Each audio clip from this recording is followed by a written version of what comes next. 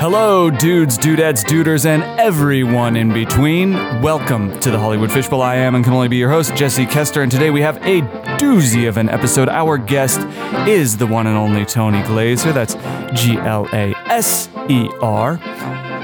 That'll come back later in this intro. He is a bass player. He is a bass player here, there, and everywhere. And he is the bass player who, for the last entire year, was doing one bass line a day. Hi, I'm Tony Glaser, and this is your morning bass line. You can, if you don't know what I'm talking about, crack open your Instagrams and go to @TonyGlaser, Glaser music, and you'll see exactly what the morning bass line is and why I'm so disrupted that they're coming to a close, that they have already come to a close. But this isn't about my turmoil. This is about the episode. This episode was a little bit strangely recorded. We did a session and it went well. It took us a little bit of time to find our feet in the interview. Then we went out, met up with Tony's brother about a block away from where I live. We are neighbors, it turns out. And we get a couple of fingers of whiskey in Tony, and a different Tony comes out.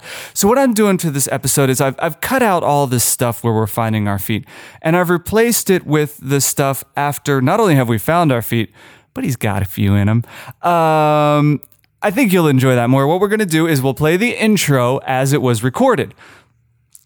Then you're going to get a song by Mr. Tony Glaser, Play My Game. This is his new single, and it's got the video is out, and you can see me in the video, and you can see Fishbowl alumnus Aaron Ross in the video, and you can see Fishbowl alumnus Katie Ann Mitchell in the video. Look, it was a family reunion before we were a family. Tony and Aaron had not been on the Fishbowl at that point.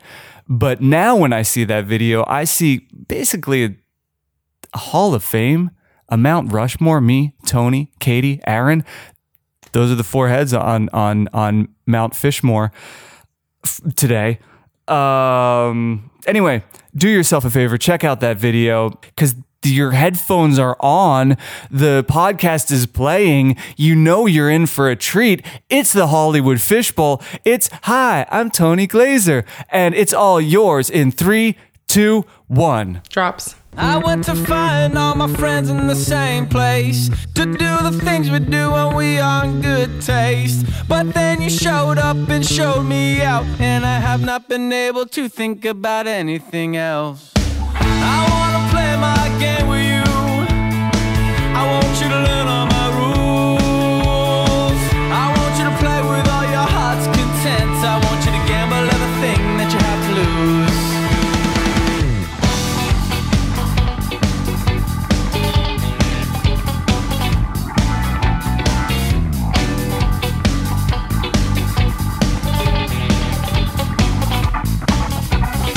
She played with me and I played with her. She didn't let me win, I did not win either. But to be honest, I wasn't really trying.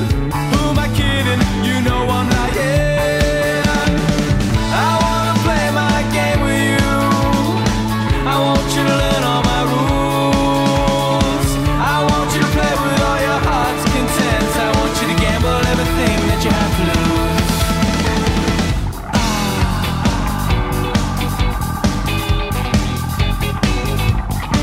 Play my game.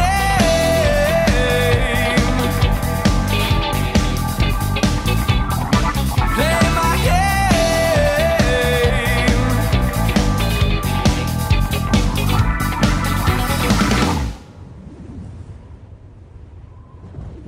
She walked in, then she sat down, slamming her hands up on the table, then said, honey, let's play around.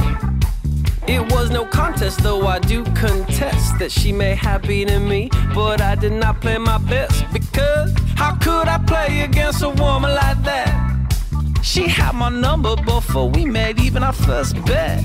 And then she looked in my eyes, I was paralyzed, all in before I realized. When you find the one, you're all cashed in and done. I wanna play my game with you.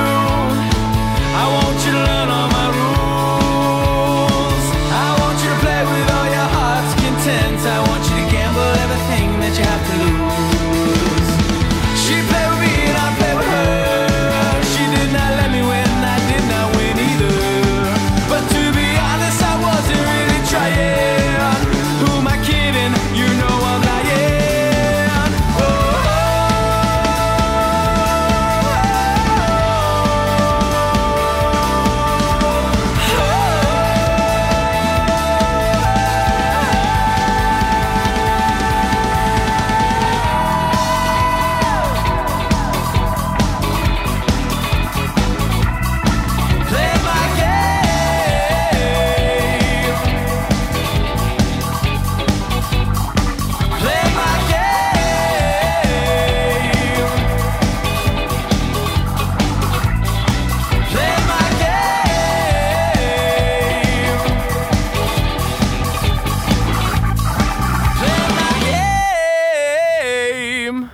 3, 2, 1. You've entered the Matrix. Neo, Morpheus. All right, we are back. Right? We got a different Tony Glaser here to party and here to school me. All right. On everything. Succulents don't suck. However, succulents in your hand are hard to hug with.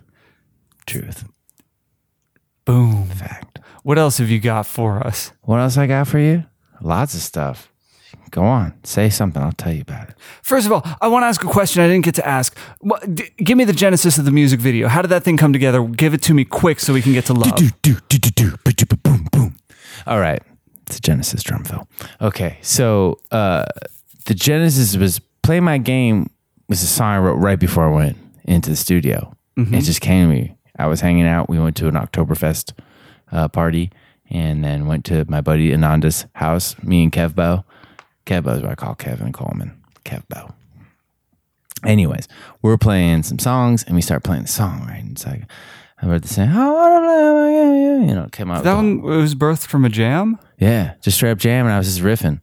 And then it was right before I went into the studio. I'm like, and did it have that kind of did it have the disco groove when you started jamming, or did you add that yeah, it had that like the 4 on the floor? Yeah, it was grooving. That was the only part. Okay. And it had the first part. I wanna.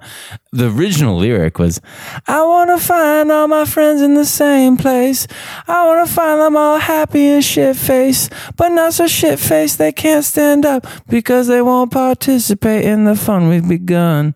But I had to change that because you can't say shit face on a hit. Yep. You know, and also the song, the lyrics of the rest of the song took a different form, so the intro didn't make any sense after that. But you know, that was the genesis of the song. Was actually just a drunken jam. But I also enjoy writing. When I was writing my buddy Adrian out in Berlin in the Last Shakes, which have some songs I've never released yet because we're still finishing them, but they're totally these great like cheesy '90s rock anthems and my versions of punk rock, and Adrian's badass. He's this like awesome tattooed Austrian dude who's just like and totally surly and awesome. But anyway, when we would write, he would just play some chunky guitar because we're both bass players, and he would play some guitar, and I would hear what he was playing, and I would just write from his perspective, or at least my perspective as his perspective, and we create these cool things. The same idea with the song. You just write. It's been a fun way to create music, and this song, "Play My Game," took that form, and I love playing games. I'm also creating games, and games are fun. And my favorite thing about games is that they have a common focus. And often when we have a common focus, it's nice because so often our focus is drawn into external and not communal, which has its benefits and is also its downfalls. But when we're all focused on the same thing, I've always said that. I haven't always said this. I thought this once, and I've said it ever since, which is, I'd rather I could be at the most beautiful place in the world by myself, but I'd rather be with all my friends at the DMV because it's more fun with your friends. It's more fun with people. It's more fun when we all have a common focus. Because my friends hanging out at the DMV, we'll just crack jokes and be silly and have a great time. But I could be at these gorgeous places, and I have been. I've traveled solo, not because I necessarily like it. I prefer, like I said, I come from a big family. I'm used to being around people, and I do better in that way. But I see the value in things I don't necessarily like as much. Like I see the value in traveling solo. And now that I've done it more and I have a little bit more resource, I can like do it better. But when I was, just starting, just traveling and no money, which makes it really hard to meet people when you can't even buy a drink. Oh, yeah. If you can't go join them for the thing they're going to do, you're not going to be hanging really out with them. And not having the basics, just the basics of like carrying a backpack instead of a roller bag and like, those type of things. But, the nuts and bolts of life and traveling. Mm-hmm. But, is that kind of the beating heart of Play My Game? That feeling of you'd rather be at the DMV with your buddies than... No, that's not that. But it is the truth. But it is about playing games. I mean, I guess in a way. But like that song actually took on its way of more of like the game. And it's kind of about a little bit of love and relationships and stuff like that. Would you consider yourself a bit of a love expert? A love expert? Depends. I don't know. Yes, because I've experienced a lot of love in my life. Not because I did anything. You know what I mean? Like, I've been very privileged to have a lot of love in my life. You know, Yeah. I come from a big loving family. I've had a lot of experiences to love and be loved. And that would make me an expert only in so much as that I've had, you know, the Gladwell effect of 10,000 hours worth of really good Of love, loving. You know, like some people don't get that. Have I done anything inherently expertable in love? I don't know. Could you write a book? And if you did, what would the title be? Oh, I could totally write a book. I could write multiple I mean, on books. love. Oh, on love? What would the title of love be? Love. Don't fuck it up, stupid. Best ways to fuck it up. Best ways to fuck it up? Oh, man. The best way to do it is like as a 25-year-old dude, like, we were just talking about this the other. I love you, but I'm not in love with you. I've totally thought and said that, and it's so dumb. Oops. Oh, it's just being a fear of commitment. How'd that go for you? Oh, it's just, I blew it with a really beautiful person. You know what I mean? But also, I wasn't ready. It's like it's just another way of saying I am not capable of loving someone more than myself right now. Hey, at least you put it out there. I mean, it's better than bullshitting someone. Oh no, it was totally bullshit. Well, it was bullshit in the sense I didn't understand. Now I can explain with, you know, I can articulate what that means in the time and how that relates to a lot of other young men who have been in the similar position. I was just talking to this with some friends about this, and who were going, you know, this one gal had dealt with someone who said basically the same thing. It's a really common way of, we develop love. Love comes, we are communal creatures. We have love. We are capable of loving multiple people. We're capable of love in so many ways. So it's, and over time and over shared experiences, we will have love opportunities to develop it. And love comes. Like even if you're in a shitty relationship for a long time, you will develop love. You know what I mean? And like that love could be a healthy love, could be an unhealthy love, could be all the different forms of it. Love is kind of like we were talking about earlier about hate. You know, it comes in different forms. You could distill it, but there's also a general overarching feeling. But you know, with being in love versus loving someone, you could be around someone, you care about them, you feel connection, all this stuff. But in love is often sold to the young man as a fairy tale thing that you see in movies, or a certain feeling that only some of us are capable of feeling. I think a lot of people that are more feel oriented versus mind oriented, or other ways of saying that would be like heart centric versus mind, or just mind centric, or if thinkers versus feelers. I don't know, if you're more prone to analyze and stuff, you may never feel what people who just like feel all the time. Yeah. I find myself more as a thinker, and not in thinker of like, oh, I'm smart. Just like I experience things from a mental place than a heart place.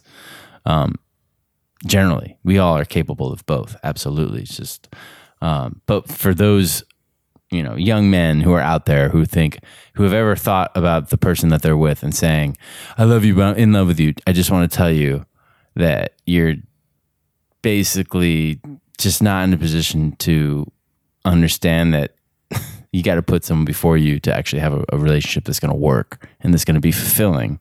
And that's okay. You don't have to be. You can be a dumb idiot your whole life, and that's awesome, because there's no right way to live life. There's just life. And most of us grow out of it, or we're forced into it.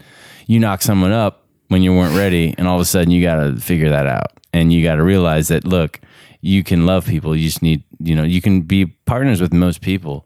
You know, the most important thing my mom told me was like, you got to have, you know, respect and trust. So like, if you can, you know, whatever happens, if you can respect your partner and trust your partner, then you can develop really strong bonds that'll last. And you could figure out the whole love versus in love bullshit if you need to. Well, I'm of the mind that if you're thinking the thought, I love you, but I'm not in love with you, you're better off saying it than saying, for example, of course I love you. Oh, good Lord, come here. Yeah, of course I love you. Like, just get your dipshit sentence out. It depends if you don't want the nookie anymore. Yeah, but you don't deserve the nookie. What would Fred Durst say? What would Fred Durst say? Quick question, fireball question. Fireball. Fireball. Go on. My darling wife, whom I do love and am in love with, Yes. is going to be in LA soon. Mm-hmm. She is a singer. She's a phenomenal singer. What are her first steps? How's she going to make a good splash here? How does she get her feet on the ground as a singular singing artist in LA? And I'm asking you as somebody who's been in the game for nigh upon a lifetime. A couple decades now. How does she do it? Like, what are the first steps? How does she not? How do we? First step, don't suck. That's Done, always check. first step. Okay, so not only does she not suck, she's incredible at it. You got to be great, and and now more than anything, I think people are starved for authenticity, and it's not an authenticity of. All right, well, I'm not gonna say what it's not. I'll say what it is. Authenticity in what you're putting out there. You have to believe it. It has to be real because there's so much crap out there. And I mean crap as in crap, but also there's just so much. So to sift through it, you got to be good. You have to be what you are. You have to be authentically what you are. And you need to identify who is into what you are and really respect that niche and really figure out what that is and really just work on that. That's where you start. That's what you do. Because right now there aren't any more mega stars that much. Like you don't see it anymore. There's some, a few. They're getting less and less, and they last for shorter periods of time. So it's more about, can you develop your niche? And when you do, if you develop it well enough, then the bigger players will say, oh, well, look, you already have it working. Because that's kind of how the bigger players seem to operate now. Is if you're already doing well on the 360, then we'll fund you, and so you can go bigger. Yeah. So you can go beyond your niche, but it starts with like really doing that. Now that's the reason I'm going to miss the morning bass line, is because there was never a veneer on top of that. It was very much your personality coming through on each edition. Did you find an audience with that? Like, did you? There's a niche there. Is the target larger than the person you're talking to right now? It was so right for me for a year. Mm-hmm. I'm not trying to push you back into it. I'm expressing gratitude. I'm expressing gratitude, dude. The archive lives on. If I were you, I would want me to keep doing it. But I understand though, like it's a time vampire. That's honestly, it's not that much time, but it is time taken away. Well, if it's not that much time, then why don't you just do it again? It's like having too many accounts. I'm kidding. No. Like I'm looking at my finances right now. I'm like, I have like all these like extra. It's only $15, but like $15 is it adds up. Yeah. $120. So it's like, what are you gonna do with that? But that was, I can't. All I'm saying is that you are absolutely right that it's the authenticity that will catch repeat viewers and will catch the fans, and that was exactly why I enjoyed them so much. Mm-hmm. And I'm not blowing smoke up your ass. I was vocal about this from day one when I started seeing them. I really like making them, and everyone's support has been so special to me. Like it really has been. Like I had constant dopamine every day, and it's scary in a way to go beyond it because I specifically made it such that it was easy, rewarding, and simple, and flawed. And that flawed was built into it, made it really simple because it got over my perfectionistic needs, and to be like putting it somehow, I was like, I just have to do it. Yep. There was never a time limit, nothing. It was just like, boop, there it is. And I had a lot of fun with it. And now it's the scary part is, will the next things I put out sustain and grow? Like, will they, and that's, we'll see, but it's a challenge. Hey, can I put out more content that connects in the same way that's still authentic and good? I think so. I got some good ideas. I hope you're measuring accurately because like you got to adjust the needle. To play my game, you're doing months of writing, recording before you're doing months of video pre-production, shooting, editing before you release it in one day. So like those morning bass lines where you did, that was within 24 hours you had executed the project to its completion to get that dopamine hit. Yeah. Now you're spending like half a year. And a lot of money. For one release. The second question is, how did that release go? Are you feeling good on it? But the first question is like, how did the premise of that video come to life? And what was your experience executing that? I know you got to work with me, which was an incredible moment for you in your career. I had a sweet dance move idea. It only shows it up once in the video. I had this cool idea of like, I just thought of all of us playing games in like slow-mo where everyone gets so pissed off and like just everyone just melt down. Like I was thinking, my vision was like, I love playing games. Like I said before, I grew up playing games, come from a big family, and we always play games. And like I said earlier, that like they create a common focus, and we all look, and that just so much good comes out of that, and I love it. And I'm also competitive, and this is so fun. I just love games. And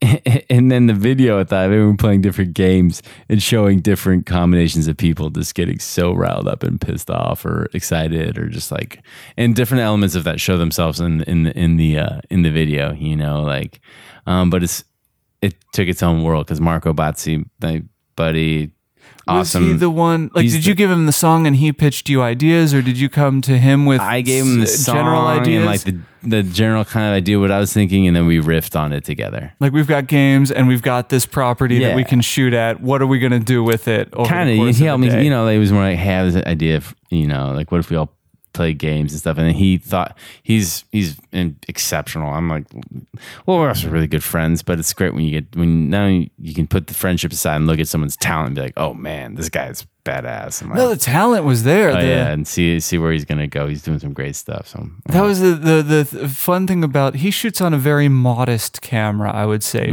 considering the town we're in. So I get to set and I'm like looking around thinking, this looks like there's a lot of thought and a lot of care and a lot of precision to put into this. But then I looked at the gear and I was like, wait a minute, what are we? He brought the heat. He brought the heat. Yeah, he did it. He also, he's awesome. He's doing cool stuff too, man. He just got back from filming in Sweden on this like Emmy Award winning show out there. Not surprised at all. He's doing it and like, he's doing it, man. I hope he gets it all. We all got to cross our fingers. He's going through that Italian visa process. Like, can he get his visa extended? So we all got to put good thoughts out there for him. And also his friend Francesca, she did a great job. Francesca Nobili, she's a great little filmmaker. So, or I say little because she makes these little figurines, and she's not the biggest person, to be honest. They're both small Italian people. She was at your party, sorry, right? I love you guys, but you guys aren't you're not huge brutes. You know what I mean? She was at your party. I think I drove her home, didn't I? No. Francesca? No, but you met her at the music video. Yeah. She's the Italian? Yeah. I drove her home. Oh, yeah, you did? Oh, yeah. That part. Sorry, I meant just the other day. Sorry, my bad. Yeah. At that wonderful party you hosted. Yeah. That was a delight. That was an absolute delight, and I appreciate it. The question is, have you gotten enough dopamine from the release of that video to justify doing more projects like that? Or from the release of the video yesterday? Yeah. Which was yesterday? No, not enough. Okay. More. How can we get you more? I want you to everyone share that damn video. I want you to have the correct level of dopamine so that more of these projects. I think that's what I liked about Morning Baseline is that there was very low expectations, so everything was very benefit. But I have huge goals and I'm working really hard toward them. So it's like that's one of the biggest benefits of Morning Baseline was for my own sanity is to have little victories every day. Yeah. And I have to replace that with other content. And it's a challenge, but it's just got to keep doing new stuff, man. Like it's not easy. It's not always comfortable, but where do you get new momentum when you need it for doing your own stuff and it's not easy and you're exhausted and out of money? Where do you turn? What do you turn to inside yourself or outside yourself? Just do it. Okay. Like you got it. Like, I know it's a cliche, but you got to just do it. At the end of the day, if you aren't doing it, it's not going to get done. You got to try things and learn. And I love, there's so many great people out there speaking truths that are useful, like fail fast and just do it. And, Shia LaBeouf, just, stuff like that. But you're the first guest we've had to turn to Shia LaBeouf for wisdom and guidance in life. Dude, he's wise beyond his years. He fucking kills it in that Sia video where he's in the cage with like the little girl. They're I missed that one, but he's like what we were talking about earlier about like different actors that people like give too much shit to. He's like, dude, like he's living in a different world and he's cool. Like give him a break. Well, everyone get off, Here's the thing. Even if the framing for that was that like if you're if you're a multimillionaire who has been a celebrity since you were young, you don't have a common experience with folks like the two voices you're hearing on this podcast.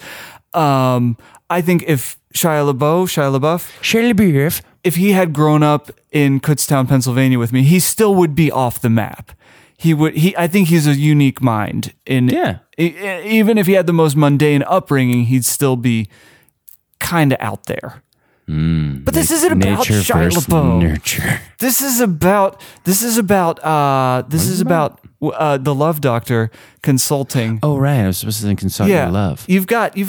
Oh yeah. My wife's going to be here in a short 11 days. I haven't seen her in over 18 months. Yes. What do I do? Don't overthink it. What if I like overthinking things? What if that's like my favorite thing to do? Oh, if it's your favorite thing to do to overthink, then nail the little things. So life is a series of little things. I think people overthink it all the time. It's a bunch of simple things. Make sure the place is clean, organized. Take out all the clutter, make it refreshing. Make sure the fridge is stocked. Have good food. Have flowers. Have plants. Make sure it smells good. Make sure the place is dialed. Go eat something nice and allow time for things to just be, not over pressure the situation. I would say is allow it to be comfortable and simple and flexible. You know what I mean? What's the longest you've ever spent apart from someone that you deeply love? Oh, and that you yearn to be close to. I'm always around myself. Zing. He's still got them humdingers. The longest, honestly, man, I haven't been much of a long-term relationship guy. You don't say. Not that I'm heavily promiscuous or anything. No, but you've got an easy breezy attitude. I can see you having the feeling when it's done, and then we move on. Yeah, it's been time, but also I don't often feel too much sadness. Mm-hmm. Thankfully. But when I do, I kind of indulge in it a little bit. There's some things that I've been fortunate to not have too much sadness in my life, but no one goes for the whole life without it. Sadness is not an empty emotion for me. Hatred is an empty emotion. Sure. But sadness, I feel, is a very rich, textured, useful emotion that you can learn a lot about yourself, a lot about the world, and how you two fit together, you and the world. And I hope that when people feel sadness, they can realize that you catch people, you never know what they're feeling or what they're going through. Yes. It creates a lot more empathy if you can be sad, I think. And, hey, just put a smile on your face. Nope, that's not how it works. Yeah. I've always tried to be a fixer. I've had to actively learn how to not be a fixer and be just a. What do you mean? If somebody's down, you jump in and try to. You fix it. You're hey, let me fix it. It's no. Sometimes you don't. That's not what people need. They don't need the solution. Most people already know the solution. Yes. Yeah. You know what I mean? Most people do.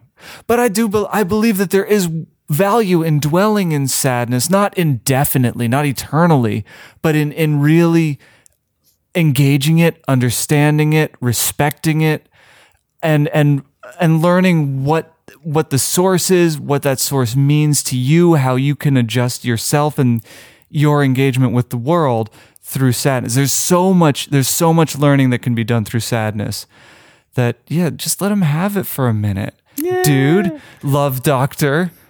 Yeah, yeah, every once in a while it's good, but I don't know, man. I like the smell of my farts, but not for too long. So here's what we're going to do. I'm going to be... Just kidding, that's a lie. Oh, too long. About the farts? What? About loving the smell of farts? Dude, I've got a fan at the foot of my bed that I point towards myself, and when I fart, I'm like, yeah, here we go, coming in for a Don't landing. act like you don't, listeners. Don't act like... Everybody's proud of their own. Well, you shit. have to be, because I forget who told me this. I think someone said this once. It was imagine you have to like the smell of your own farts, because if you didn't, could you imagine how horrible that would be? You'd hate yourself. I'm saying, people be vomiting everywhere. It's savage. You stuck yourself. You'd be eternally disappointed. Entire cuisines would not exist. So what we're gonna do? No, Mexican would be straight out. It's like we're not going to Indian tonight. Oh, would you like to eat some cauliflower? No. Thank you very much. No, thank you. One time I love the taste of broccoli because it absorbs whatever you put on it. If you put like a little bit of dressing or butter on it, whatever you do, it just soaks it up so perfectly. So I got like a pound of broccoli and just ate it 3 days consecutively, which was the dumbest shit. Oh, yeah. But here's the game I want to play. Okay. What we're going to do, we're going to release this episode before Swinky gets to America. Okay. And you're going to make a checklist of what you think I should do. Okay. And she's going to hear this episode. So she's going to get to cherry pick the things that she wants to have happened by the time she gets to America. All right. Well, let's go where we already mentioned. Yes. One, clean the place. Clean the place. Not that the place is dirty. I'm here. It's not bad. I'm just saying, like, attention to detail. Do the things like a little bit of ceremony. Just make sure, like, get it all. Like, get the dust on the blinds, get the corners, get the creases, get the fridge. Like, make it so like she walks in. It's like you guys have not lived in LA yet together. So she's walking into her place. Okay. You know what I mean? It's not your place that she's walking. She's walking to her place. So it should be fresh, right? It's Okay. like you're saying welcome to your home. So you want smells to be in check. Make sure that like fridge smells are good. Smells are so often overlooked. You know, make sure this house smells good. You know, have fresh flowers. I know she said she's not into flowers because they're dead things. I'm gonna tell her she's not into clipped flowers. She's that's what I'm into saying. potted Clip plants. flowers. I'm just gonna say bullshit because they die anyway. Flowers don't last very long on the vine, right? Like because if bees come and the bees like they get all the pollen out and then they actually flowers probably last longer in a vase or a vase depending on which ones you're using. A vase. Oh yeah, it's beautiful, my favorite. They last probably longer when they're snipped. I totally don't know this. I have to ask my buddy at Root who deals in flowers. He'll know. But like, just saying, a flower that finally blooms on the vine only lasts so long until the next one. It's not like they're being wasted, you know. And they smell good. And they're great. They're beautiful. All right. So Flowers, that side. check. I'm going to go on a limb that flowers, you know. Okay. You know, I'm going to put that out. Even if I only get 9 out of 10 points. Do it. I'm going to say that. Have flowers. I want your pure, unfiltered heart right now. Have fresh flowers out there, but not just the vase of one. Take a couple of them, snip them short, and put them in a little cup, like a little small little glass. Put it like you know, somewhere place where only she'll see it for her. You know, like a little spot, just like her little spot. Have the closet for her. Like to consolidate your shit to like nothing, and so she has a huge closet to work with. Okay. You know, give her the choice spots. Give her like the big part of the closet. And if you have drawers, you know, it's okay in drawer systems that she takes the lower ones because she's probably shorter than you. I take it. Yes. So I think that's fine with height. You should have the taller ones because it's harder for you. I've got low. I use the 2 shelves at the top of the right. But let's see how. Okay, dresser. Anyway. Yeah. If you don't have, clothing is sorted. Have that, but make sure like you have half of any drawers are empty completely. Copy. Completely empty, and like the closet, 3/4 of it completely empty. Copy. Just like that's your space. She's gonna love this episode. Keep going. Definitely have that. You know, have her favorite foods already to go. Have a lot of coconut water. She's just been traveling for like 2 days or whatever, and like. Thank you for the reminder.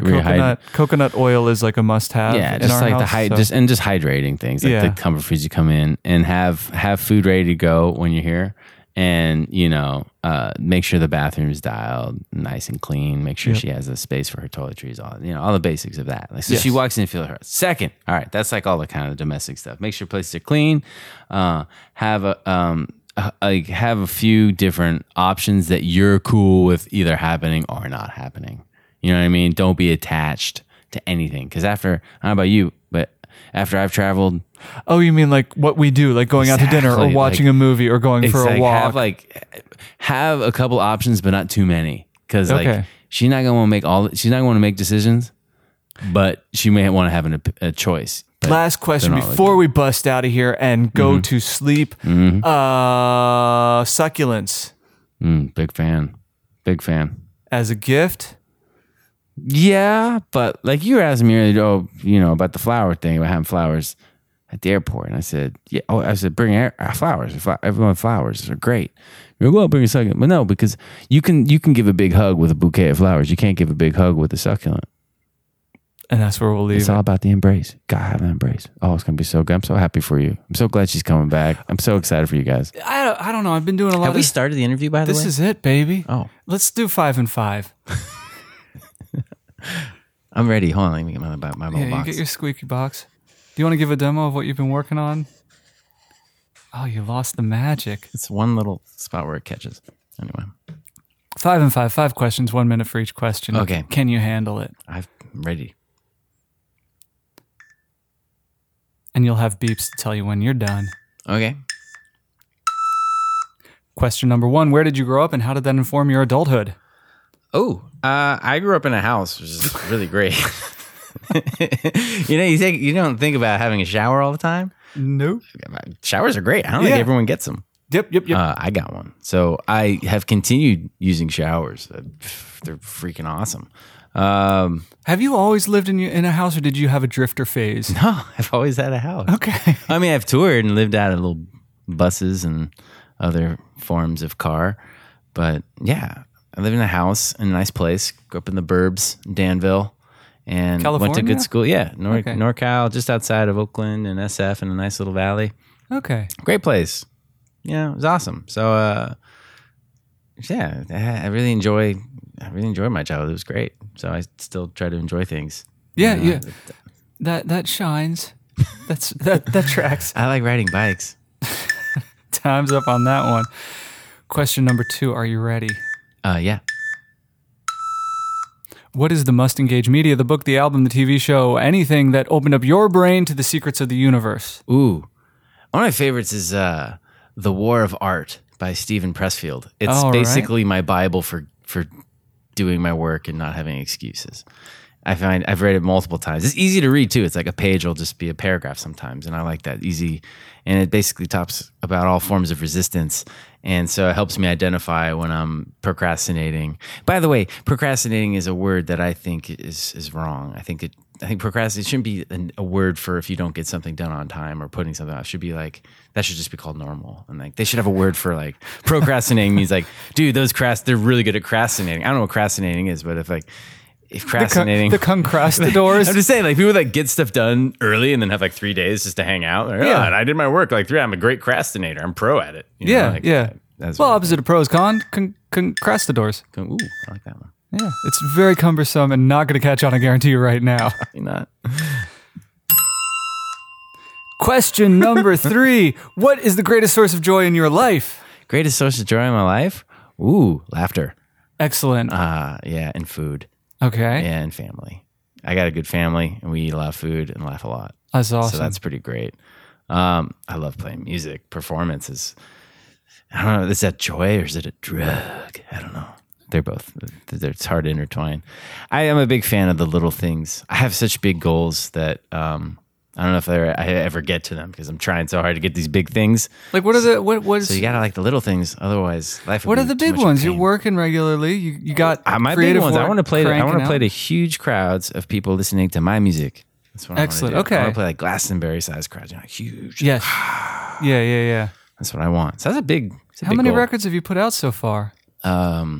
I mean, With- full with- length. With my old band, we did a few, but with my band, I had an EP out and some other singles, but this will be the first like full length coming out. Awesome. I'd love to know more, but Well, we had to hit the bells. You know? Boop. Next next question? What gets under your skin? my band, oh my God, they hear me all the time. It's always like that Peter Griffin. You know what grinds my gears? You know what grinds my gears? You're the man of 1,000 voices. All those things get me, man. I have high attention to detail, and the nicest way someone told me that was that I'm particular. So I love the little things so much that they also can be converse. Though I notice when all the little things aren't achieved, and that gets, the other just for example, you know what grinds my gears? Hit me. What grinds your gears? Yesterday I was at the grocery store and we're racing. We're on a walk. I'm like, I'm just go grab some coffee filters, and it's really packed in there. And there's all these lines, and I get behind this guy, and there's 2 people or whatever. And the first one goes, and the next guy's like, all these individual bulk vegetables and stuff, which I do all the time. I just don't waste bags.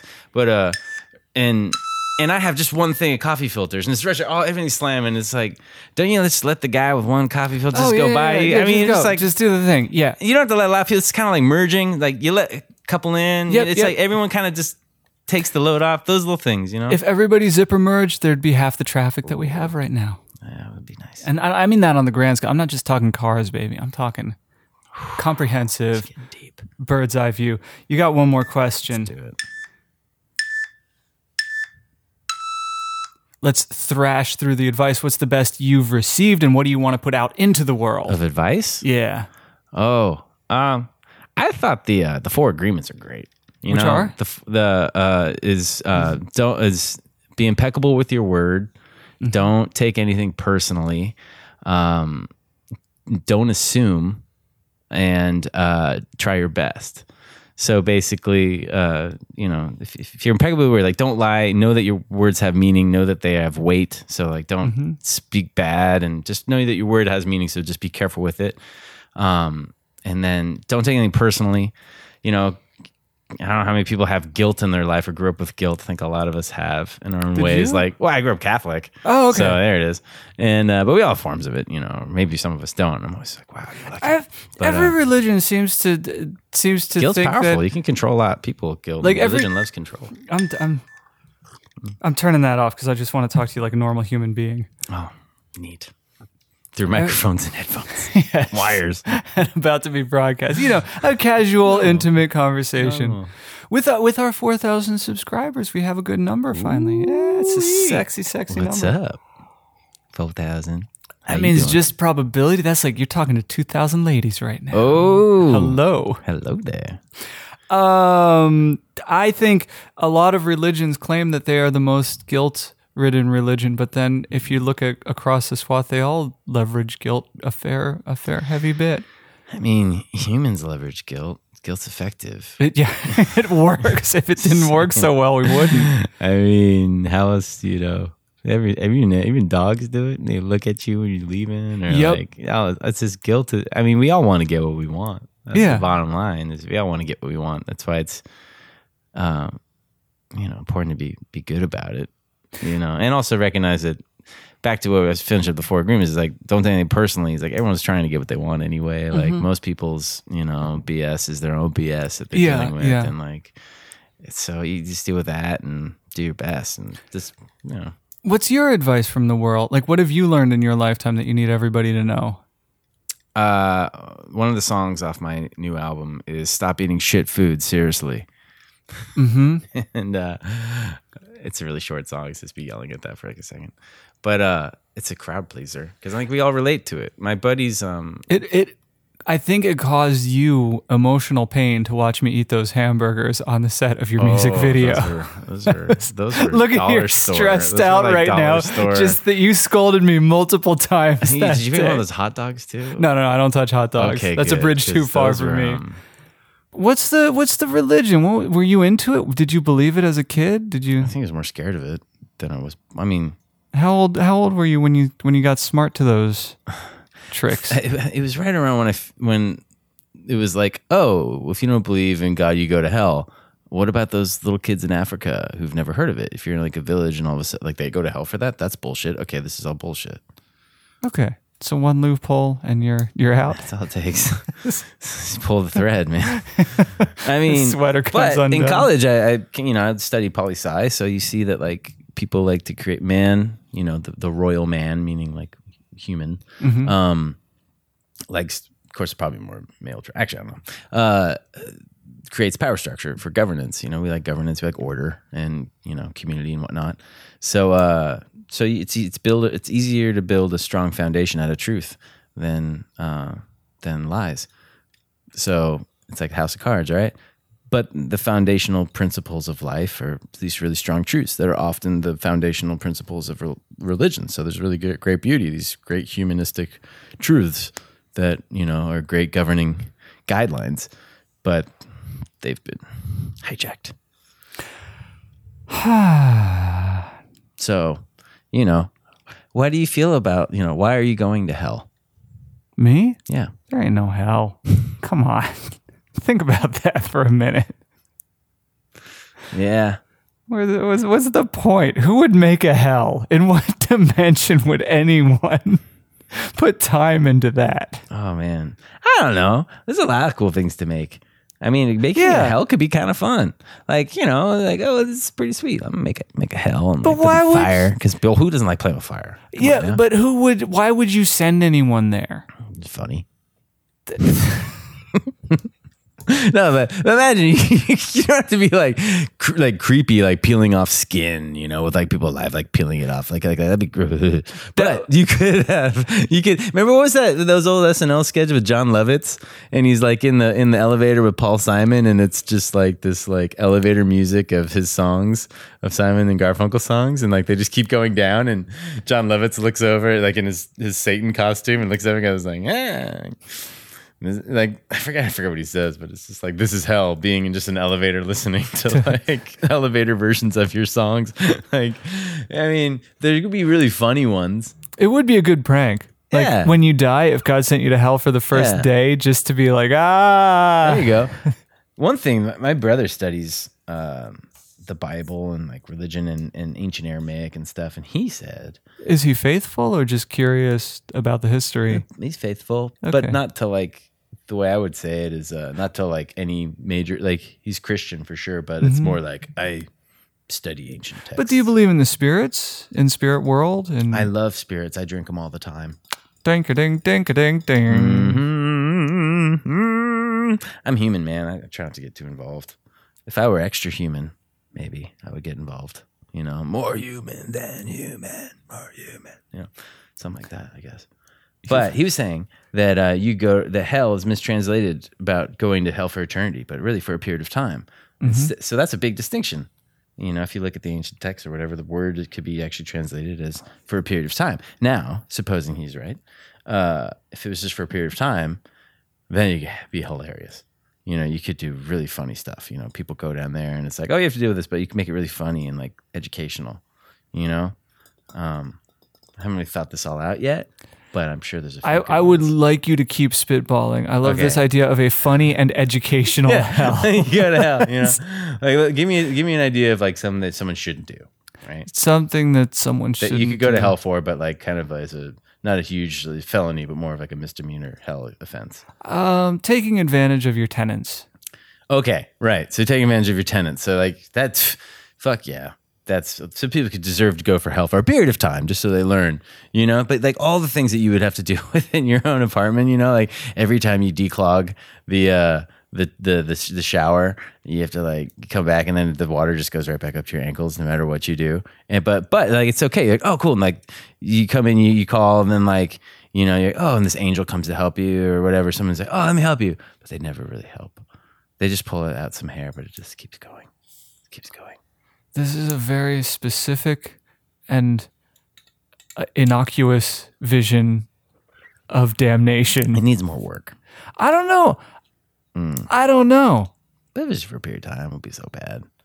There's a lot. I mean, there's a lot of things that we need to do for ourselves to be better. The hell you're designing, and then you get burned to hell. and then you burn. But everything else is like, oh, then you burn. I would like to be in the writer's room of your hell, devising these mildly annoying punishments. Oh man, it'd be like licking an envelope and it doesn't stick properly, and like, yep. You get your letter back 3 days later. Yep. Thinking you got that perfect avocado and opening it up and it's rotten inside. It's like perfect. You open it, and you peel it out, but it's just the bottom that's rotten. And then you like a puff of sand. Yeah, that'd be pretty cool. But or you could just go to heaven for a period of time, and then that'd be kind of cool. But then you're like, oh, that's great. And then after that, I had so much intention for this episode. I was like thinking about my questions and what we talk about. Shouldn't have made me host. A bad idea. No. One day I want to have a podcast. This could practice. What would you do? What's your pitch? My pitch is it's kind of like the morning baselines where we don't. There's no need for it to be good, and it's just what is. Why was it on the morning baseline every time the cinematography had to be something different?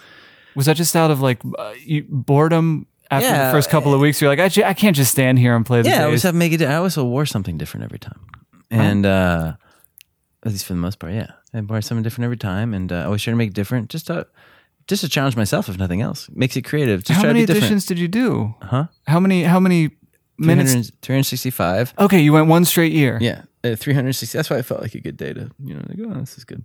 I just didn't feel like running anymore. And yeah, so that would be, the Instagram videos are 1 minute. So that would be, about 365 minutes. But the Are we YouTube gonna get a ones, theatrical release? the YouTube ones, some of them went longer. Like on YouTube, I could put them up longer. So if the one went long, or it'd have extended versions or whatever. So Did any of those bass lines ever evolve into something more, or was it just... some of them were songs that I had written. Some of them did, like my buddy Starita said, hey, invite me over to lay down some of them that he heard like on the upright. He's like, oh, let me know. He does these really cool. He works on the Tribe album and Fife and all that cool stuff. He's really dope. He has like a Grammy and stuff. Anyway, name dropping. How do you get a Grammy? Well, first you go to the store and you get some box of Honey Made and you make yourself a little smo. Do you want me to get out a joke book from when I was like 10 years old and we can just do setup and knockdowns? So, kind of. But no, that would only amuse idiots. Here's a joke. You ready for a joke? This one's very short. One time when we were in Greece, we were hanging out with our buddy who's totally Greek, Marino. He's hilarious. And I'm like, hey, you want to hear a joke? He's like, oh, we'll just talk. We'll be funny. He so didn't want to hear a joke. So no, I don't want to hear a joke. We'll just be funny. I don't want to tell a joke anyway. Good. So there. There it is. Well, the thing is, are you doing anything besides music at this point to make money? To make money? Yeah, I got multiple enterprises, man. Gotta be hustling to make money these days. Are you a drug dealer? No, I never. What does dealt multiple enterprises mean? Meaning I have a couple studios I rent out, music studios. I leverage your assets. I've learned skills over time, so I've done other various jobs, and like I've always worked. I haven't necessarily had a job. I have a job now that allows me some great flexibility. It's a cool company. It's my buddy's company. What are you doing? What do I do? I'm a project manager, so I help. For a while, I was working with some call centers that got me around the world, and now I manage projects for this company, and it's great, and they're cool with me being a musician, so that works out. But it's it's tough to like balance multiple lives. That plus I make money in my studios, then I also do freelance work from time to time, and I'm developing a game that I want to make, and I'm making these cards. Board game, or yeah, it's a board. Well, it's a physical game, kind of like Twister, but with your butt. It's gonna be awesome. I don't want to release the cat out of the bag. That's the one thing about Twister. Like every time I played it, I thought my butt is not nearly involved enough in this. Gotta get people touching butts, and it's great though. Is it always trying to? I mean, for a while. Let me guess. And you don't have to blow the cat out of the bag. Do you put colored circles on your butt cheeks and then have to touch butt to butt? No. All right. If you do that, I'll sue you. No, I don't want to tell my idea yet. You made me sign a waiver, and then it would be your idea if I said it on air, and that would be messed up. Right? Is that how those things work? So, do you want to play Butt Twister after we're done? Shh. Okay. I told you. Anyway, when are we going to see this game? I mean, you got to always find different ways to different revenue. I think being a contemporary artist in 2019, you got to find your way around. And my old band, we learned that you could make money in music, and you could, but it also then you end up taking job style gigs. If you need to make money in music right now, you got to play weddings, you got to play private parties, you got to play corporate events. For a touring musician, typically, some people don't. Some people have the golden ticket. Some people got lucky. Some people got rich people that are helping them. But for everyone else, you got to find money somewhere. If you want to make money strictly from your music, then you got to do gigs that are paying. And these days, at least in the Bay Area, it felt like a lot of those gigs were corporate gigs that were for cover bands. And if you don't want to play covers, you got to find money in other places sometimes. Is money good, though, in corporate land? Yeah? It can be. Some of those cover bands are crushing it. Yeah, totally. I mean, everyone wants to hear Journey. I got an idea. Like, what if there was a cover band that did Beatles songs? These days, people want the Journey. Okay. They want the Journey. That's all they want. They just want it. That's it. That's pretty much it. That and Sweet Caroline. Any money in a Noingo Boingo cover band, or is that? Could be. Think about covers. I mean, that's cool. Like, sure, if that's what you want to do. But like, I don't know. I kind of want to do my own stuff. I don't work so hard. I don't get my life just to do everyone else's stuff. It just seems kind of like cool if that's what you're into. It's not really what I'm into. I wouldn't get as much pleasure out, except for it is really fun. It's like playing music's fun and playing songs that are fun and playing to people. I get it. It's fun. I get that. But I want for me, fun has another dynamic to it. There's simple fun, but when it comes to my work and my passion, who I am, it needs to be more than that. Other things don't. Other things I just do simply because they're fun. Like I started painting and I'm not good at it really, but I really enjoy just putting a brush with paint on canvas. Feels really nice. Or, so some things I think it's important for us to have artistic endeavors that aren't important, that we can just have fuck all on, just have fun and just do for enjoyment purposes. Where do you find the fun in the call center work or the project management work? That sounds like a totally different lane than rocking a stadium. It's different.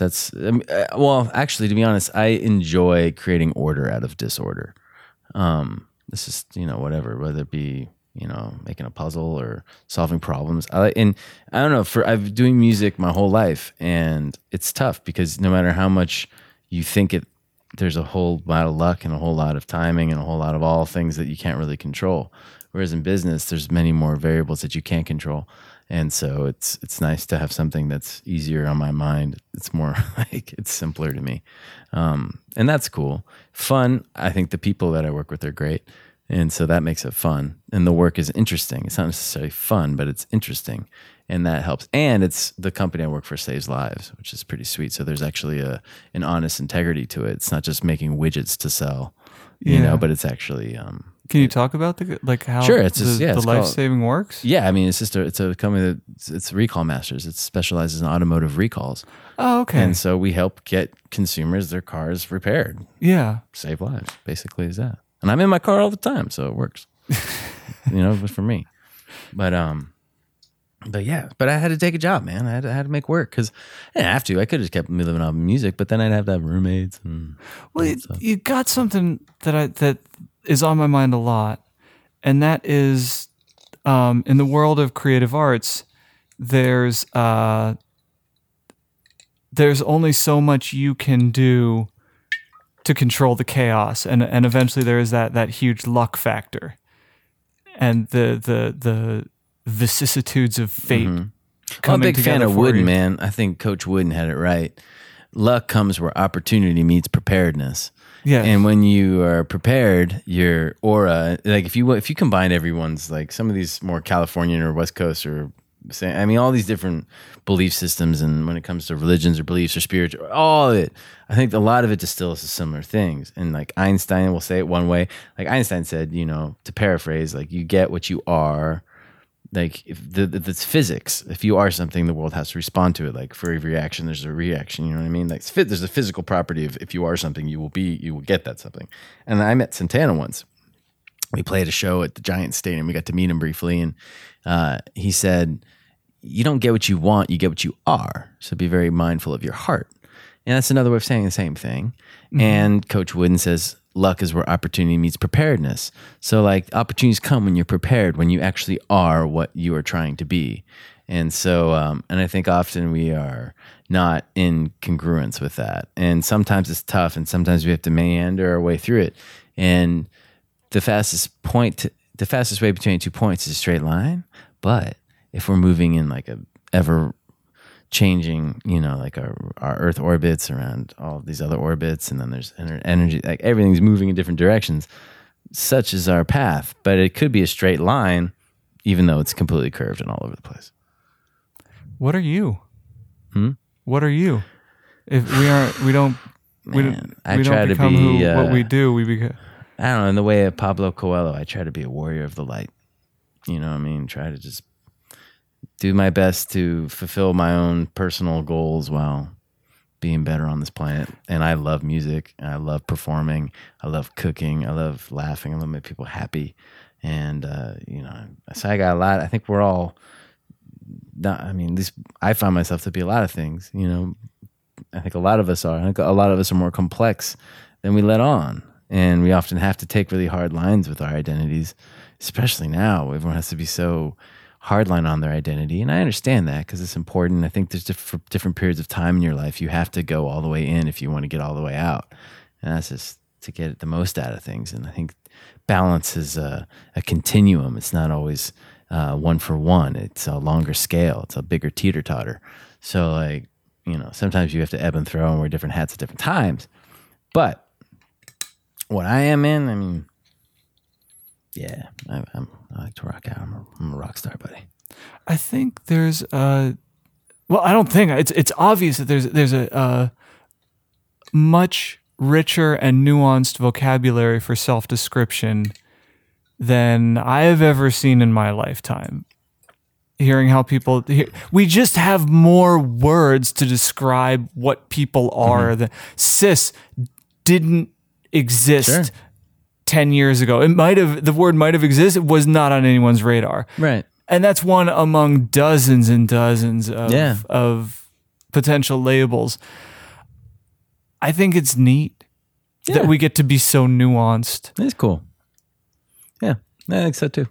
My buddy Hannes, though, he's a wise dude, and he says should be some parts of us that we don't know. And I resonate with that. If we try to know ourselves too much, I think it's dangerous. Then we become, if you have identified who you are to the fullest length, then you will automatically know what you're not. But then that doesn't really leave much room for evolution and for exploration and for trying new things and for creating different neural pathways and for, Can I respectfully disagree? Sure. I sincerely believe that each and every one of us contains infinity. And it's fun that we have this new vocabulary and that we continue to develop it. We're not even close. There's so much we don't know how to talk about ourselves. We just don't have the words for it. One of the things, so I lived in Japan. My dad planted this idea in my head, so I got to give him proper credit for this. I lived in Japan for 10 years, and that language is older than the English we speak right now. And what happens is they have words to describe emotions or words to handle social interactions that we just don't have in English because it hasn't evolved that far yet, this current language that we're speaking. Like hella. Thank you. So I don't think we're at any risk of knowing ourselves too well, because until we can put words to it, I don't know that we process it in a way that's clear enough for it to count as knowing ourselves. True. Okay, then let me rephrase.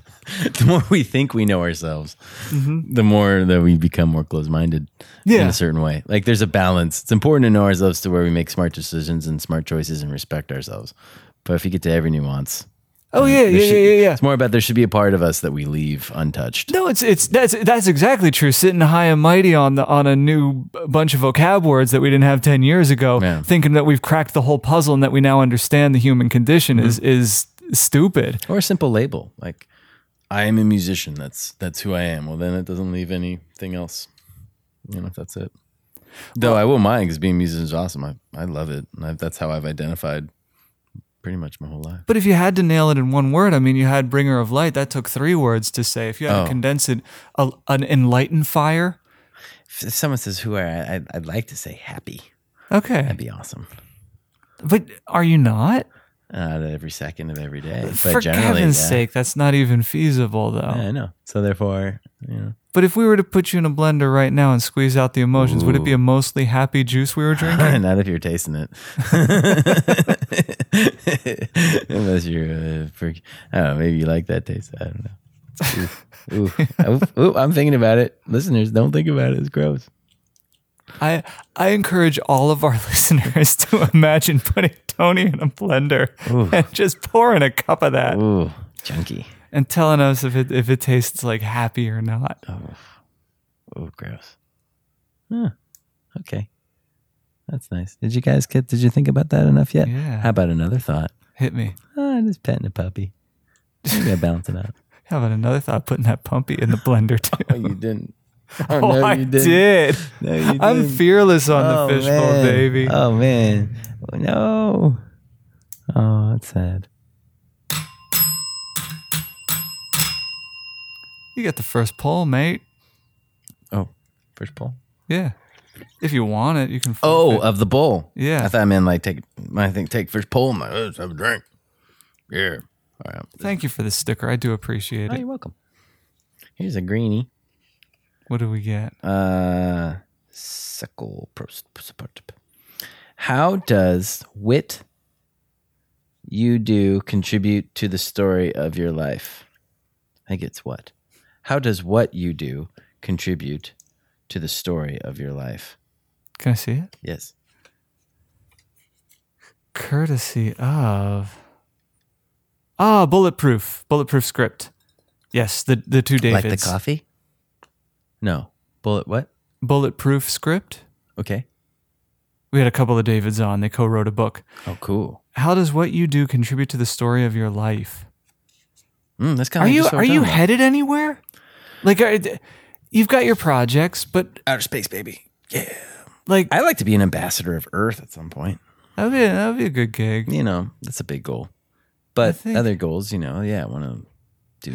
Depending on who's visiting, you could be a really good ambassador. Yeah. I think if they were hostile, I would disarm them. If they were know. hostile, I'd be like, why you gotta be hostile, yo? I don't know. I feel like I don't know that you have the killer instinct to protect our planet from a hostile You don't think so? invasion. No. Oh. I like to think of myself as the ability to be vicious. I can be vicious. Can you? Well, no, I wouldn't say. Well, vicious. That's a weird word. You seem too thoughtful. Yeah, but thoughtful can also relate to a decision of, we have to act. Most things aren't very serious. Some things are, but most are not. See, yeah, I reserve my, if I need to go into that mode, it's reserved for when it's time to go into that mode. But most things are just not important.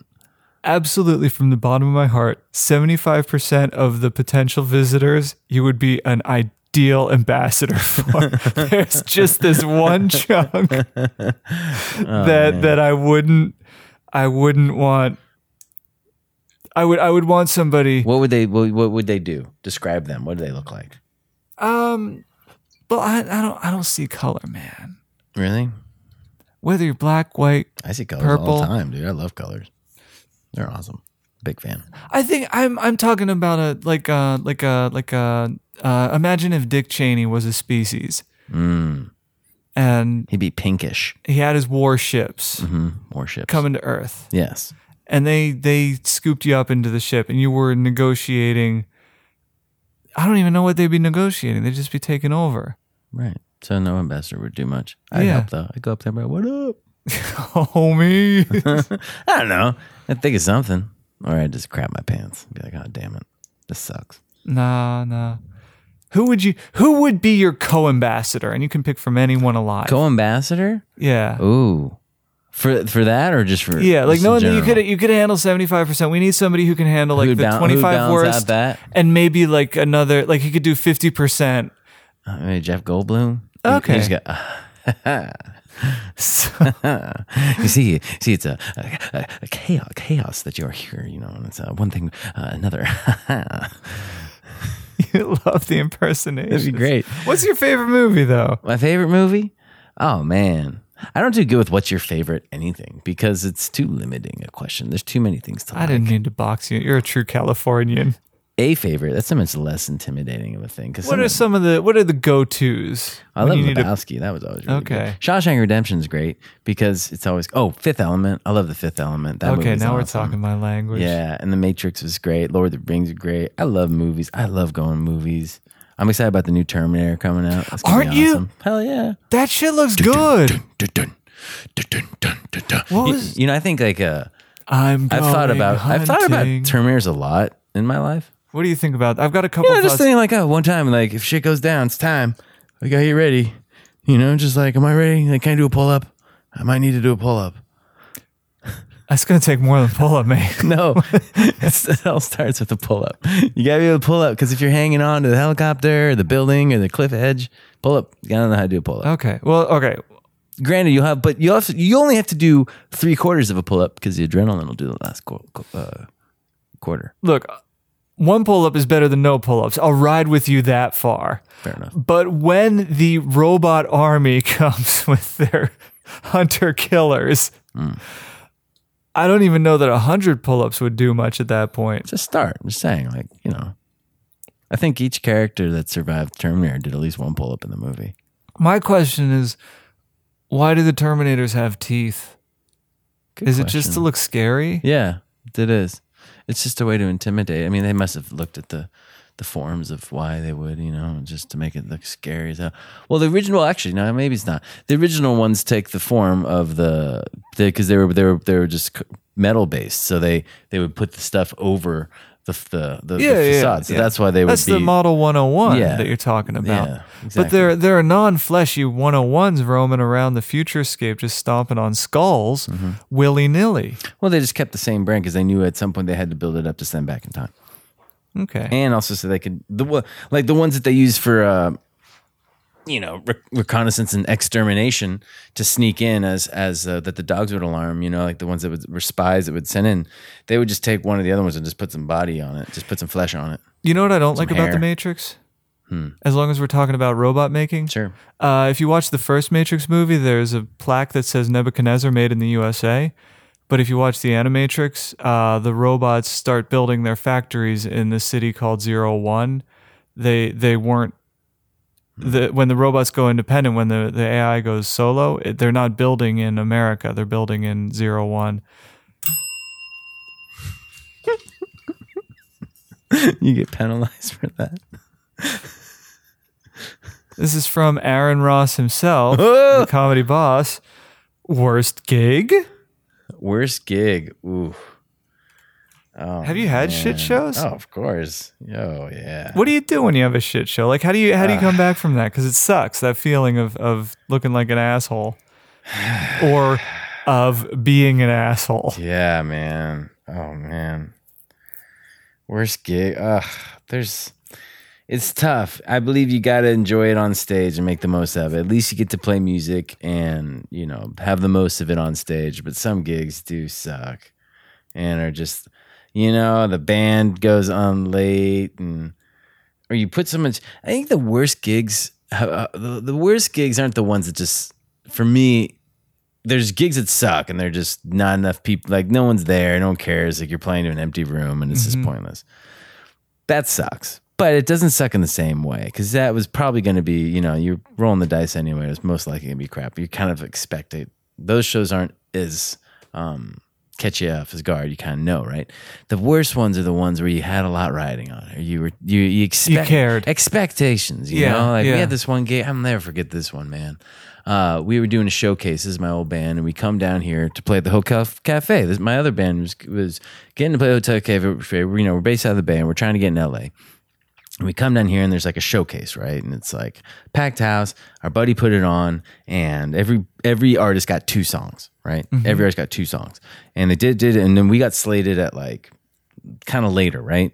And so everyone does 2 songs, every single person except for this one guy who thought he was so good and played 4 songs. And it was just like, and that was right around that 11:30 going into midnight. So we could have got in there right when people are still there.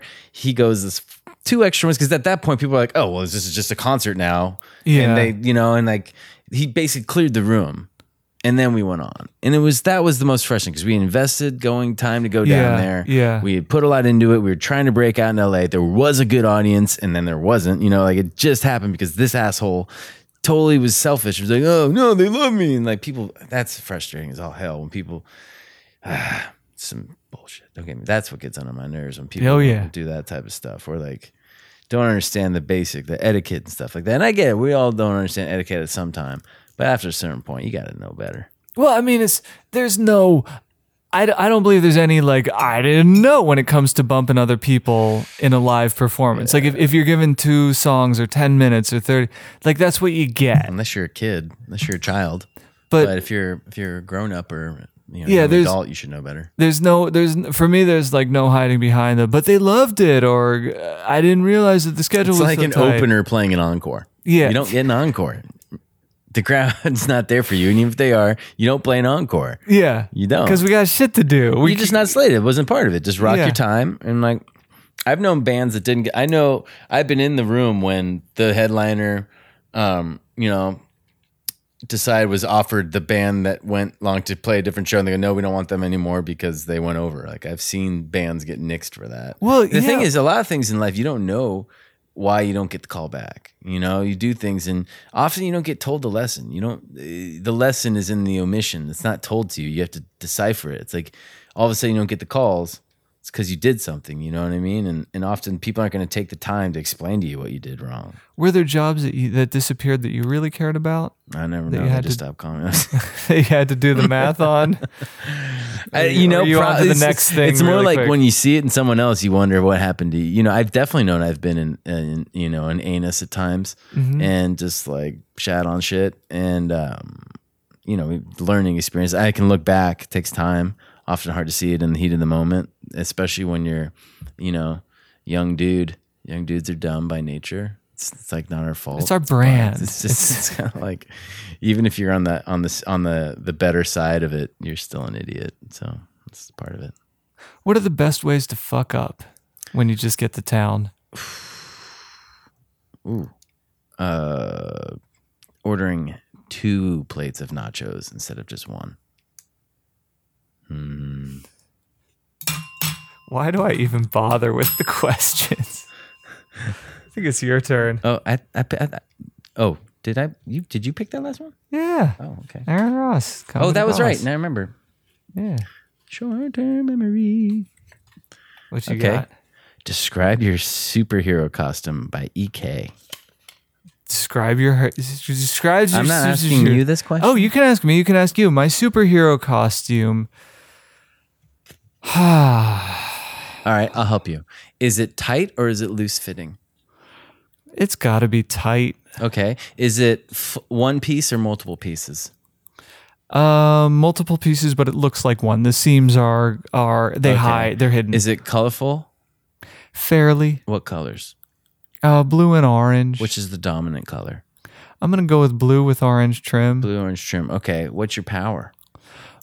Indifference. Indifference. The power of indifference. Catatonic indifference. Sweet. So you just paralyze people with indifference. You paralyze in decision making. It's great. You know what? You've lost your power ever since Blockbuster went away. Actually, or maybe you found your way to get through it. You remember, we're the biggest indifference. You're like, I get my power from Netflix of people trying to pick a movie but can't. That's the thing. Like You'd be a villain. That's a super villain. It takes 2 to punch, 1 to swing, and 1 to be hit. If you're catatonically indifferent, oh wow, you can't get hit, buddy. Do the math. Yeah, it's true. I come pre-defeated. Ah, is that a new setting, huh? Yeah. Pre-defeated. Yeah. Pre-defeat the oven to 375 degrees. Have you tried Tyson's new boneless, skinless chicken breasts? They come pre-defeated. You're catching me. I'm exhausted by life. I haven't seen my spouse in a year and a half. I am, I'm flaming out, buddy. Yeah. Well, what's your superhero costume? Seance. We can do a seance. We can do a silent fishbowl. I would be good with that. What's your superhero? What's your superhero power? Oh, just happy massive laughter, strength. Oh, okay, good. Yeah, because then I'm laughing the whole time. I'm just like, you can't hurt me. I am impervious to pain, and I'm super strong. How fun would it be to throw a car? Shorts. I'd have short shorts with well, we huge knew legs, that. Just like comfortable shorts and like maybe like an open vest, like kind of, I think like old school, like He-Man or like in Thor or something. Like, rawr, and just like kick it, and. It might be sexy or weird. I don't know. I'd have a headband. Just imagine if like you had metal outlining your abs. Huh. Like kind of like armor. Kind of like a soda can holder. Yeah. Yeah. That's a terrible idea. Maybe in your costume. I'm cool on that. I don't want metal on my abs, man. I just want to be comfortable and loose fitting. Because I'd be like, dude, I'm so strong. Like I don't care. What the shit? What would you break first? How would you apply this? The hearts of all the maidens that couldn't have me. They're already crying and you know it. And then I would break the will of my adversaries. Have you ever had your heart broken? I'm imagining like 9 times out of 10, you were the one breaking the hearts. But when were you devastated? It's been a couple times where I'm like, oh man, what? But even then. Yep. That's how it went. That's. I mean, you know. What are you going to do? It could be worse. It's my turn. Oh, yeah.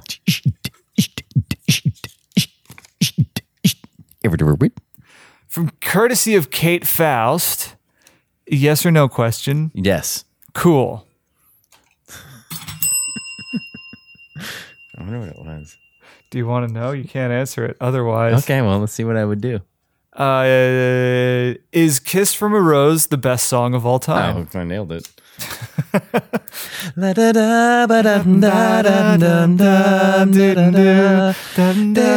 so much I need to tell you, so much I can say, and you remain my power, my pleasure, my pain. Did you know that when it snows, my eyes become light? I don't know that part either. Baby! All right.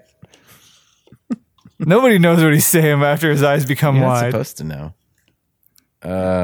Describe the last time you got caught out in the rain. This is another bulletproof, buddy. Caught out in the rain. You know what? Can I edit that question? Who gets caught out in the rain? Describe the most interesting time you got caught out in the I rain. love being in the rain so much. I love the rain. It's Where the are best. you with pina coladas? Well, pina coladas overrated. Yeah, I love pineapple. Are you much into yoga? I love pineapple. Coconut's good. Coconut's good. Oh yeah, I like yoga a lot. But like, oh man, I don't know. Pina coladas, they're just. You know what? Here's this. Pina coladas are always cheap and crap because they're not meant to be made outside of pina colada areas. You know what I mean? So like if I'm on an island and I'm at a place and they have fresh pineapple and fresh coconut and the good rums, I'm going to love that. But it's always like some BS mix or like dull fruit juice. You know, it's just like that's not, it's like pina colada needs to be done right. And I think that's why I don't like them. I'm going to tell you a boring ass story. Are you ready? No. You better get ready, son. Where's your blue and orange outfit? Superhero indifference. Okay. I was at a party last week and the decor was pineapples. So at the end of the party, we all stole pineapples. And I came home with 2. Now 2's way too many pineapples to eat in a week. So I juiced them. And the juice was a hit at the dinner party that I was hosting the other day. Yeah, it's pineapple juice. Pineapples is delicious. Yes. And it's good for your throat if you're a singer. It reduces inflammation. The juicer I use separates the juice from the pulp. I didn't throw away the pulp. What I've done, I made pulpsicles. And they are so good. You have any more of them? Yeah. Hell yeah, I got some more After of them. this, I want one. Okay. Sweet. We'll hook you up. Yes. We'll get you a pulpsicle. A popsicle. And it's just enough. It's not too sweet, but you get the pineapple flavor. It's nice. Thank you. Now, when was the most interesting time you got caught in the rain? Man, I love the rain. I don't get caught in the rain. I choose to be in the rain. Well, I guess Shit, man, master of his own destiny. Well, just recently, we were in Yosemite walking back from a hike, and a little thunder happened, and then rain at the end. And we're just like running through. It's great. It feels good though after a hike in the hot day. You know, sometimes you get caught. I mean, there's one time. It was a really cool time. My old band, Alma Desnuda, we were playing. We were busking in New Orleans, and we were playing out there, and then it starts raining, so we run under an awning, and it's like pouring, and we have our acoustic instruments. I got my upright bass, my brother's got his cajon, Paul and Chris have the guitars. So we're like, we had to wait. You know, we couldn't. It was raining so hard that if we had moved, you know, we couldn't, and we were stuck like under like a little storefront's awning, and then this But so were a couple people with us. So we started playing, and it was neat because behind us even was a longer hallway. It was like, there was a gate because they closed off the hallway to us, but it created like a natural reverb. So the sound was going back and coming out. It sounded so good. And there was the rain, and we got to play music. And like the people that were right next to us, like they were caught under the awning with us. We gave them like a little private show, and then the people in the awning just across from us could hear it. And we're seeing lightning, and this is on. This is down in the French Quarter. It was awesome. That's great. Those are the best shows. Oh yeah, that was so good. It's your turn. I thought I just pulled that one. Wait, did you? Is it my turn? Yes. Yep. Yeah, no, we burnt through mine, that Kiss from a Rose. Thank you for that vocal performance. Welcome. This one looks long. Sing that song enough. Hey, have you ever considered integrating Kiss from a Rose into your live show? Yes. Okay. Haven't done it, won't do it, but I've thought about it. Why won't you do it? Because I'd rather do it at karaoke, and that would satisfy me. Okay. I don't play covers during my shows, except for maybe an encore, or maybe I'll slip like a part of one in a set. But for the most part, I play my music. And I know like a lot of bands get benefit from playing covers and stuff, and I understand it. I understand why. I just not into it. But you don't have to play every cover. You can just pick the song that means a lot to you. Slippery slope, man. Once you start playing covers. Here's why. So many bands I've seen, they crush it. And then like they'll finish and then they'll play a cover. And then I don't remember any others. I just have the cover stuck in my head. And then I don't think of the songs that they played. Yep. Even though they play great songs. And then they play this one earworm at the last thing. And then that's like all you think about. And you don't think about the songs that they played. So actually, I'm going to not do any cover encores until I'm huge. So yeah, maybe I'll play it earlier in the set. But I want to end with my stuff. So my stuff's in your head. Yeah. I don't work so hard to get other people's song in your head. Damn it. It's good. It's good strategy. Would you sleep with someone for $1 million or a career advancement if you weren't attracted to them at all, and they're not the gender that you're usually attracted to? No. This is okay. Let's get it on my own weight. Damn it. Of course, it's easy to say that in hypothetical. Show me the money. Yeah. And I'd still say no, and then I'd feel even cooler. Oh, that'd be so badass. I'd be like, oh, wait, let me see this money. Have you ever seen a suitcase with $1 million in it in cash in real life? Movies, not in the real life. I don't know if it was $1 million. I was on this plane once, and there was a Japanese businessman next to me, and he opened up his briefcase. He had Ziploc baggies, and each one was filled with a gigantic wad of bills from different countries. He had how many from different what countries? He had like 10 Ziploc baggies, each one filled with a giant wad of cash in the currency of that country. That's really cool. It was pretty badass. A spy box. Yeah. Do spy stuff. So cool. And he was proud of his butt. Like, he noticed that I was eyeing it up, and he looked over at me and he was like, yeah, that's the life I live. Who wouldn't be? That's pretty sweet. A box full of different currencies. Yeah. All right, I got one for you. Hit me. Name one person you wronged as a child and explain what you did. Ooh, that's a rough one. Charles Jensen. Jared Wida. We were in junior high school. We were buddies through junior high school together. Then in the end of the second year, I was wrong. I lied to you, and I'm going to rescind right now. And I apologize for misspeaking. Okay. In 8th grade, we had to do a team report. So Jared and I teamed up because we'd been friends for 2 years. And I felt like at the time, I felt like he had half-assed his part of the joint report. We got a B or whatever. It wasn't a huge issue. Also, it was junior high school, so who gives a shit, really?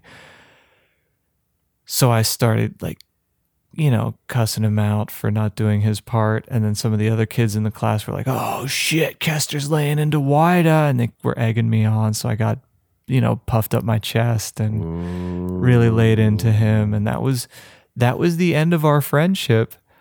In college, I bumped into him and we said hello and shared a few words. And then I messaged him later apologizing for being such a dick. But the second time did you see him? Did you give him shit again? No, in college? No. We were good. I tried to behave myself and then I apologized. Whatever, dude. Yeah. But I don't think my scholarship. I don't think he let it go. and I don't think he has to. It was a dick move. Yeah. So yes, I was an asshole. I was susceptible to peer pressure. Afterwards, I did feel very, very bad and like I'd been tricked by my own brain for being like, I'll do what that group of people is shouting at me to do, and it never felt good about that. Yeah. So there you go. I'm glad I didn't get that one.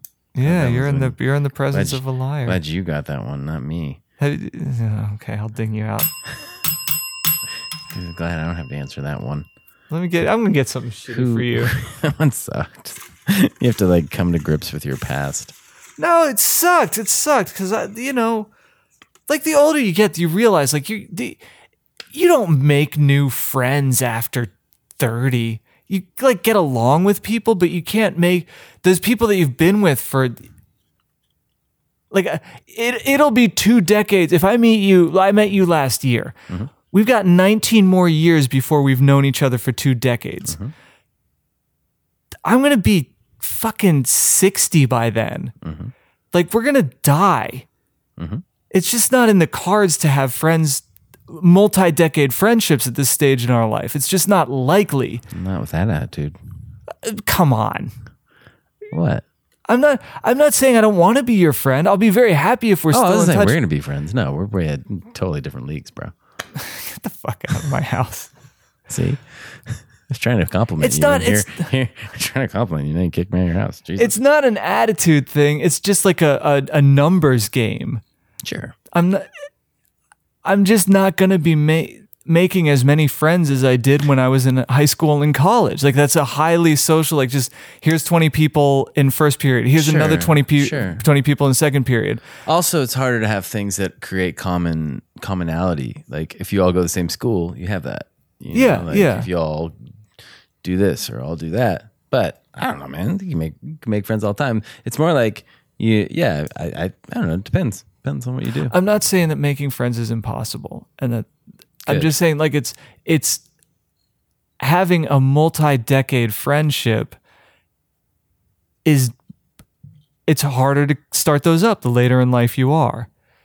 Yeah, that would make sense. It's gotta be hard to make multi-decade friendships at 90. Yeah. Yeah, that's it. The older you get, the less likely it is that you're going to meet somebody and then have known them for 20 years after a while. True. So to have wasted a friendship, you're limited on how many long-term friends you can have as you proceed through lifelong. Yeah. And to have burnt one, right? I felt it then, and I feel it now. And I'm not saying that him and I would be sharing a flat together if we had not had that argument. I'm just saying it was shitty of me. Why would you want to be friends with him anyway? He's not follow through. He sounds like a shitty person. That wasn't the fullness of his being. That was one stupid ass report for one stupid. Let you down. I'm running out of pens to throw at you. He's like a shitty friend. I think you did a good thing. He was. What was his name again? I'm not telling you his name again. You have to listen. Give me my pen back. Bob Jensen. Fuck you. His name was Bob Jensen. Nailed it. First try. Nailed it. What advice would you give to your 10-year-old self? That one's not even. Don't hang out with the Bob Jensens of the world. That's what I'd tell them. That's yours, and I already knew that one. Now I'm heartbroken. That is heartbroken. I don't want to be a shitty person. There's a limit to my not shittiness. That's a finite resource. Limit to my not shittiness. Does that depend on how many burritos you've had? I've been eating a lot of beets lately. That's always scary. It's Nothing always scary when you can forget stop beets. You can't stop the beat. Okay, here's a nice one. Vicky. What? What is one thing that people would be surprised to discover about you? Surprised? That's pleasant enough, isn't it? Unless I take it a dark way. I have. Have you ever killed a person? And not with kindness. I know. I was trying to think of something funnier. Didn't. What was the question? What's something people would be surprised about? Yeah, what don't people know about you? Are you a public figure? Do you consider yourself a public figure? Yes. Okay. But I mean, public figure. I say that all the time. My friends tease me about it because I say, I'm a public figure. And I say that, and then my buddy Aaron teases me about it. Check this out. My writing's been published in Mad Magazine. Ooh. I'm a luminary. Yeah. I'm the youngest of 6 kids. That tracks. Yeah. Are you the best? No. Wait, which one's the best? Which one's the best? Oh, we don't talk about that one. They just make us all feel terrible because they're so good. And you know who you are, sibling. You know it. Do they know? Deep down in your bones. And scene. Thank you. Is it my turn? This is very specific. Okay. What comedian do you have a crush on but also kind of hate? Huh. Yeah, that's like someone has an issue, whoever wrote that one. That's very specific because that's like, how do you have a crush and also kind of hate someone? Also, you'd have to be specific. I mean, ooh. This is written by Elizabeth McIrvin, a female in comedy, and they're just more men comedians who are attractive and loathsome. That would make more sense. If I were a female, I could see a bunch of like dudes who look good but are also like shitty people. Yeah. Like us dudes. The we just female don't comedians that I don't, they all seem pretty cool. Yeah. They all, yeah. All the ones that I have a crush on that I think are like, they're all pretty cool. That's also secretly hate. I can't think of a female comedian that I secretly hate. I don't hate anyone really, too. Oh, I try to reserve my hate. I don't. I think it's a very powerful emotion. I try to keep it at bay and don't use it very often. It's a fake emotion. Hate. It's like I think it's your brain playing a trick on you. I don't trust hate much at all. Right. It's what if the heart is above all things deceptive or whatever? That's hate in a nutshell. Is it just? Yeah, I mean, yeah, we could define it by like, is it anger, is it pain, is it hurt, all that. But there's some things that are like, I fucking hate that or that person, and that's just like, But it's a trick. Your brain makes you think you're doing something when you're hating someone, but it's really just burning calories. Sure. Like it doesn't. But hate could be the action of burning calories. It doesn't, like, what has hate ever built for you is the question that runs through my head endlessly. It doesn't build anything. That's the thing. That's the thing, is it's a trick. It's not a real. Well, it's a thing. It's a destructive thing. Yeah. But when Dynamite exists. Dynamite's a thing. But when I call it a trick, I mean, like, be actively not falling for that trick. Not you specifically, but just in general. It's this really Sounds like underhanded emotion. Yes. That creates nothing but makes you feel like you're actively participating in something meaningful. You are. Destruction. It's a meaningful destruction. My experience with hate, and I don't know if this is yours, and I'd only be happy to hear what you say after I'm done with this. So let's see where it goes. Okay. That's how interviews work. Oh, yes. The back and forth. The pollens, as you say. What was I thinking? Hate and how awesome it is? Nope. You got the first half right. Do not think it's awesome. Fair enough.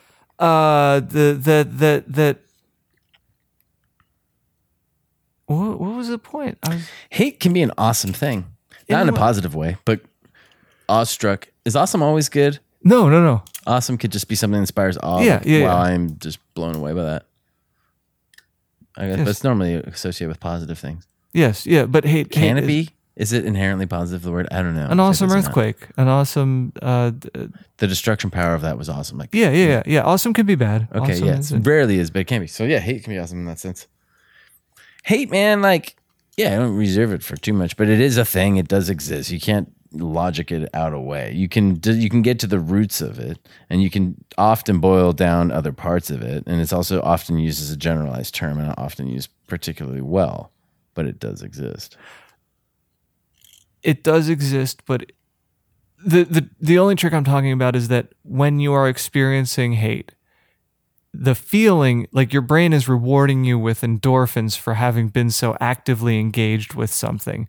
So you get this sense that you've accomplished something by being full of hate, but you've accomplished nothing. That's my experience with it. when I get burnt up and when I'm steaming and I'm fuming and my brain is like, yeah, well, he did this, so fuck him. And then I'm like, yeah, brain, you're right, fuck him. And the brain's like, yeah, you're right, fuck him. And that just goes on and on and I on. get nothing from hate other than... But it built nothing. It just is this cycle that exhausts me, but it feels productive. It feels like something is happening. That's my experience with hatred. Ooh, I don't have that experience with hatred. What's your experience? It's very much like it's not like rewarding at all. It's very much just barf. Like my skin gets in rash. Will physically get into hives if I hate. My body physically rejects it. Just no. Don't do it. Don't hate. You ever feel it bubble up though? No, there's not much to hate. That shit's not worth it. You know, I deserve it. Like, again, like, were I to use hate, were I to need to use hate, it would have to be something that was really of value to use it. Yeah. And there is a use for it. Some things aren't the best use of things, but some things are useful. And it's rare. I think love's a stronger power, but some things only can be some things have to be destroyed. And that's when hate's useful, but it will take a toll on you. Like it's something would have to be so much worth of being destroyed that you're willing to destroy part of yourself in the process. Hate does not come for free. That's a much more elegant way to say that what I was trying to put a bead on, and that is that it's more. Yeah, it does as much damage internally as anything that you could do externally. I don't know if I think it's an even sum. You could probably get more destruction out of the toll on your body, but it still costs you something. But like, I'm not sure if it's even Steven. Not. There's some instances where you could use hate, I bet, and get like good benefit out of your buck. You know, like it's like you might lose a limb, but you might also do some good shit with that. It's like I'm so upset. Like I solved this huge issue, but I'm a gimp. And we're gonna leave it there on the Hollywood Fishbowl. If people liked what they heard, where can they find you? What do you mean if? Gotta love that. My question is, should we put the song on Put it on. They should listen to the song and then go watch the video and see you in it. You did such a great job. I love that day. Such a great job. That was such a beautiful day for me. You guys don't know. Jesse crushed it on the video. He did such a good job, and you're gonna love watching him in the video. It's that. Look, man. I was thinking about that shoot day, and I was thinking about like how much I just love being invited to do things by people. And then I was thinking about how like 60% of the invitations I get, I will turn down. Mm-hmm. But I still love getting invited to things. Sure. So I thought of this idea, and I might start this mailing list for people like me, where it's not like there's not going to be an actual thing. It's just an invitation that you can turn down, but still feel good about having been invited. You don't need a fake one. Just join Facebook. But what would you imagine if like join Facebook and then befriend a bunch of musicians? You'll get invited to shit all the time. You can turn it down left and right. But no. You're not getting the business model. Oh, no, I'm not. So imagine that I'm me and I'm going to save you some time. This is a terrible idea. No, this is a brilliant idea. So imagine if you got an email once a week that was like, we're having a I do. I get so many emails all the time. Bear with me. Okay. So it says like, we're having a champagne gala at the top of Hotel Indigo in downtown LA. Oh, so they're cool things. They're like really nice things. Okay, now I get it. And we'd love it if you join us. We would be charmed if you would come and hang out with the Duchess of York. Yes. She's here for a limited time. We're going to be serving caviar, shrimps, and a fountain of champagne. Yes, you're getting it now. You're getting it. Would you care to we would be so honored if you'd be our distinguished guest. You would your only option is to turn down this invitation because none of this is real, but you still get that feeling of like I was. And if you pay extra, you get the whole horse and carriage to come up in the powdered wig to like unfold the scroll. Yeah. VIP. We would love your presence, please. But there's no event. There's no champagne gala. I'm sorry, I cannot leave until you agree. No, I cannot go, sir. The madame was insistent that you come. Yes. You must come now. I will be fine. It would be the end of me. I have children to feed. I need you to come. I feel like you're taking the mickey out of me, but I'm pretty sure this is a great idea. Okay, guess what? You're not on my mailing list, bro. You're not getting invited to any fake events. Oh. But if people invited me to fake things that didn't exist, I think it would be months before I figured it out. Because I turned down most invitations, but I still feel good that I was invited. Okay. So. Yeah. Good luck with that. I don't know. I would, yeah. I think it's a hit. I think you're being. I think you're being stubborn. I want to be the guy for you that causes you to do it and it'd be a great success. And you go, see, Tony, see. And I go, you know what? I'm sorry for raining on your parade. You were right. And I'll tell you were right. And then you know what I'll say? This was built on hate. This was built on, see? Hate did create something for us. Hate won the day.